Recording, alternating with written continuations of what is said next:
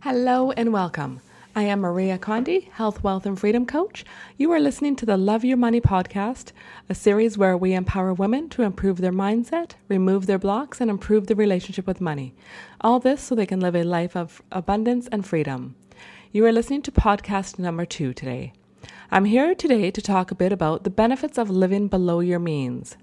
I often speak more about mindset, but the theme this month is about taking action. So I wanted to incorporate some action items you can do to start living below your means. I have to say that whenever someone would tell me to live below my means when I was younger, I would immediately get my back up. I would get defensive and think, who are you to tell me what to do with my hard-earned money? Honestly, now I can say I wish I would have truly received the message properly and acted on it at that time and not been so defensive. I would be retired now. We get defensive because we think we have to give up so much to do this. While it is true that you may have to give up a few things for a period of time, it does not mean that life has to be lacking because of this.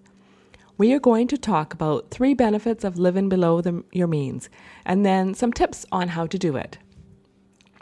When you start living below your means consistently, you allow for your whole financial future to change radically.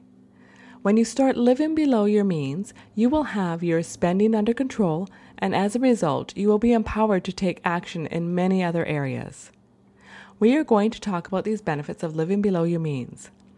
Why would you want to do this if you're not already doing this?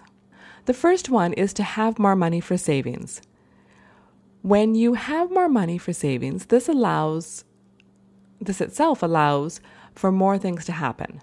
These include saving for a big purchase. Maybe it is for a down payment for a house, or maybe a car or a trip. Do you have a savings goal? What is it that you want? I truly believe in making vision boards, having goals, and making action plans.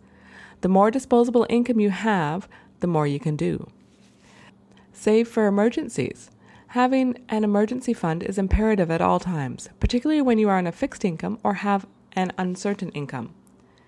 Emergencies are one of those things that keep people in debt. It can be a never-ending cycle.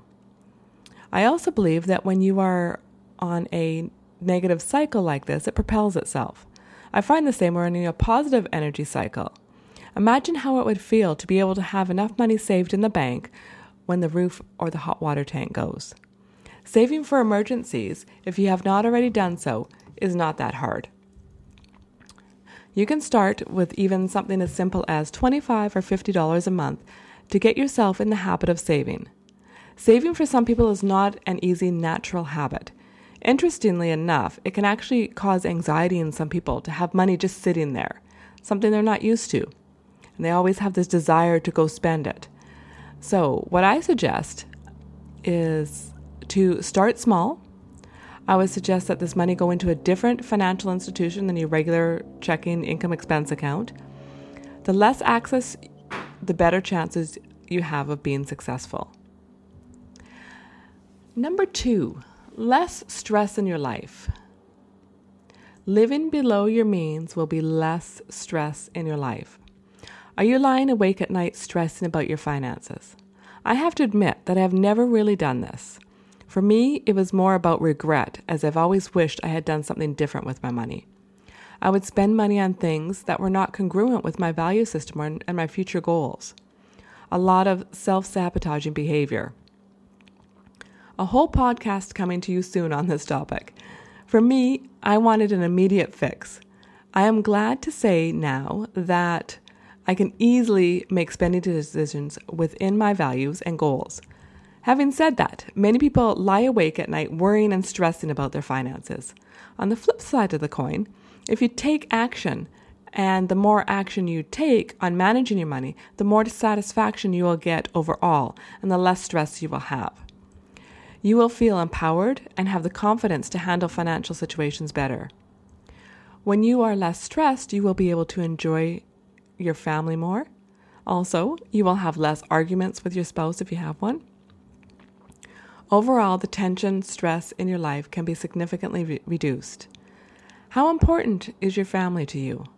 More often than not, a child would rather have more time with a non-stressed parent than with something material. Toys, games, etc., all that. Kids would rather have time with their parents. How do you want to show up for your family, and what habits do you want to pass on to your family is something else you need to think about.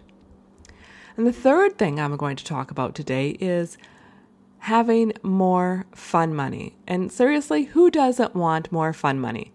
Another pair of shoes that you actually paid for in cash.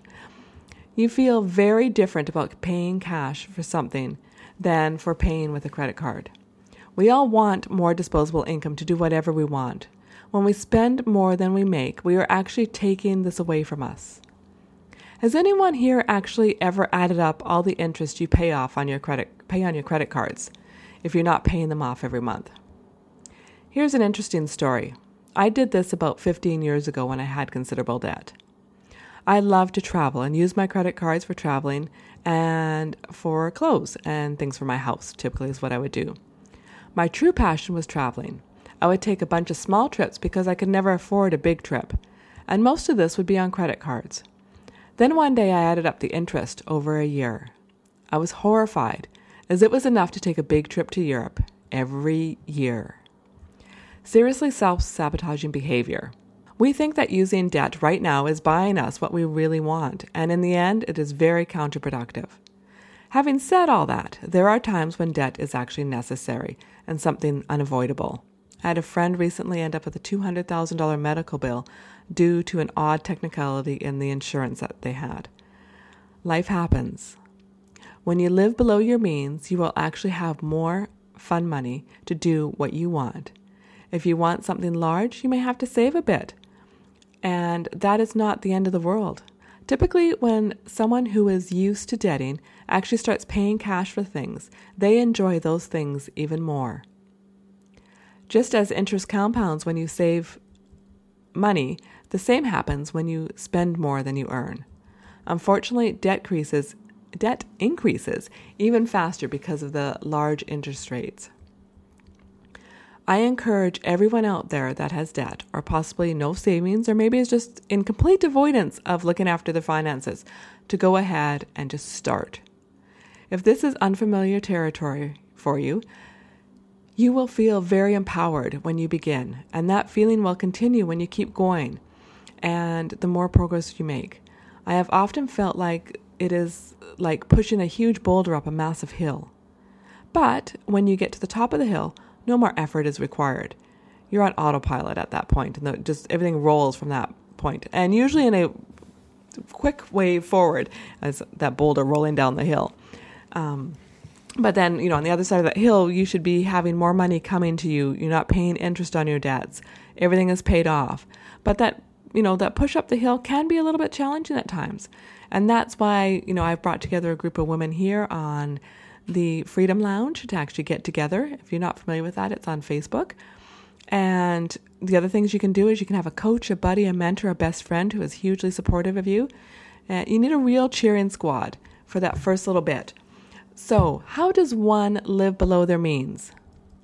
Tracking your income to the penny and all your expenses is the best and only way to really understand your numbers. If you are okay at keeping records, you may have historical things you may want to take into consideration, like insurances and other irregular bills that you need to make sure you have funds for. It is really important to record all expenses, no matter how small they are. All those magazines and cups of coffee really add up.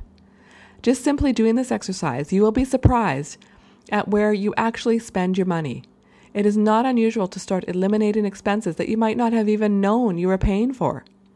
I spoke about this recently in a webinar I did on clearing up your money clutter. Understanding where you spend your money will also help you make better choices as to where you're going to spend going forward. So today we have spoken about 3 reasons why you would want to live below your means. And the first one of those is to have more savings. And when you have more savings, this allows for a whole bunch more things to actually happen in your life. You can save for some of the bigger purchases that you want and pay cash for them. You're not paying interest. You're saving. When you save, you're actually saving a lot of money when you're not having to pay interest for things. And that can go a long ways into providing you more. You have so much more disposable income when you don't have interest on your debt. The second reason is to have less stress in your life. And this alone, for your whole life health and your longevity of your life, is worth it all on its own. And the third reason was to have more fun money. And who doesn't want more fun money? We all do. Everybody wants, for your girl, you probably want another pair of shoes, or maybe for me, like it's traveling. I love to travel. And so that was it for today. I hope you enjoyed today's session. The Love Your Money podcast is now available on iTunes, and you can subscribe there so you actually don't miss any of them, and it will come directly to you. Thank you so much for listening today, and I hope I have given you a few reasons to take action on your own finances. Thanks again, and see you next time on Love Your Money podcast.